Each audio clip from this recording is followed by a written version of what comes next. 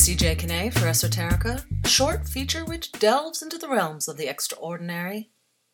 The mighty Kitch, my cat, went missing.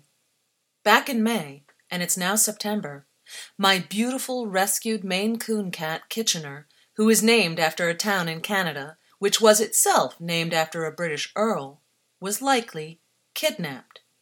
He is a stunningly beautiful cat, and to the eye a beautiful example of his breed. But that's to the eye. What no one can know from looking at him is he has a bad heart, a really bad heart, which was likely responsible for his abandonment at the Montreal pet shelter by the cat mill who bred him. Apparently, Montreal has a huge issue with cat mills and little legislation to address it. And you can't sell a cat with a defective heart, no matter how beautiful he is. And he is, inside and out, despite a Category 5 heart murmur that could at any time end his life. The kidnappers didn't know about his heart. They took him because they wanted to, and they could. And so, they almost killed him. When Kitchener went missing, I was devastated.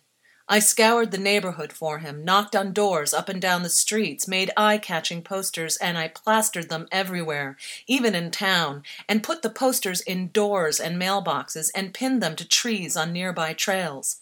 He was chipped, so I checked on regular basis to see if he'd been scanned at a vet or a shelter I hadn't yet contacted, and I joined online groups to announce my lost cat and looked for Kitch wherever I went. If you lived in Camden in May and June, you likely knew who Kitchener was, and you knew he was lost. You also knew he had a bad heart. I included this information on the poster so whoever found him, or took him, would know he needed special care. But I didn't find him, and he didn't come home. Month after month, I still searched for him. I didn't donate any of his things. I didn't take down any of the posters. I still hoped. And I still cried with the grief of losing him, and the thought that he could be scared or hurt somewhere, out there.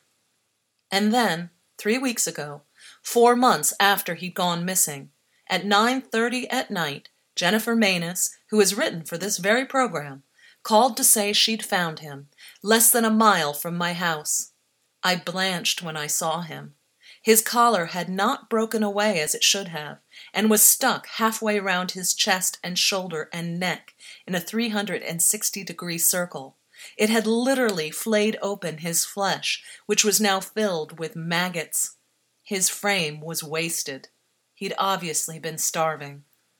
Jen, the hero of this story, dropped her plans and drove Kitch and I to the emergency vet where they cleaned his wounds, bandaged him up, and gave him painkillers and food. Weighing 20 pounds when he was lost, he now weighed only 7. The extent of his injuries were such that he could not have survived them for 4 months, the amount of time he was missing, and it is unlikely he was a mile away with his collar on in a town plastered with posters of his picture for any length of time, as someone would have called, or he'd have come home. Instead, he was likely taken, then released a few months later to find his way home, and instead, he almost died. To the person who callously took Kitchener, to the people who possibly knew where he was and did nothing, to the cowardly person who put him out to fend for himself instead of calling me, or at least bringing him to a shelter. Shame on you. Amazingly, Kitchener has been healing rapidly, gaining back quickly the weight he'd lost, and his fur, shaved from half his body for his 2 back-to-back surgeries, is growing in nicely, and he started playing again. His Category 5 heart murmur, which did not kill him despite his horrific injuries and harrowing journey home, seems to have disappeared. I am so grateful he is home, and returning so fast to health and happiness.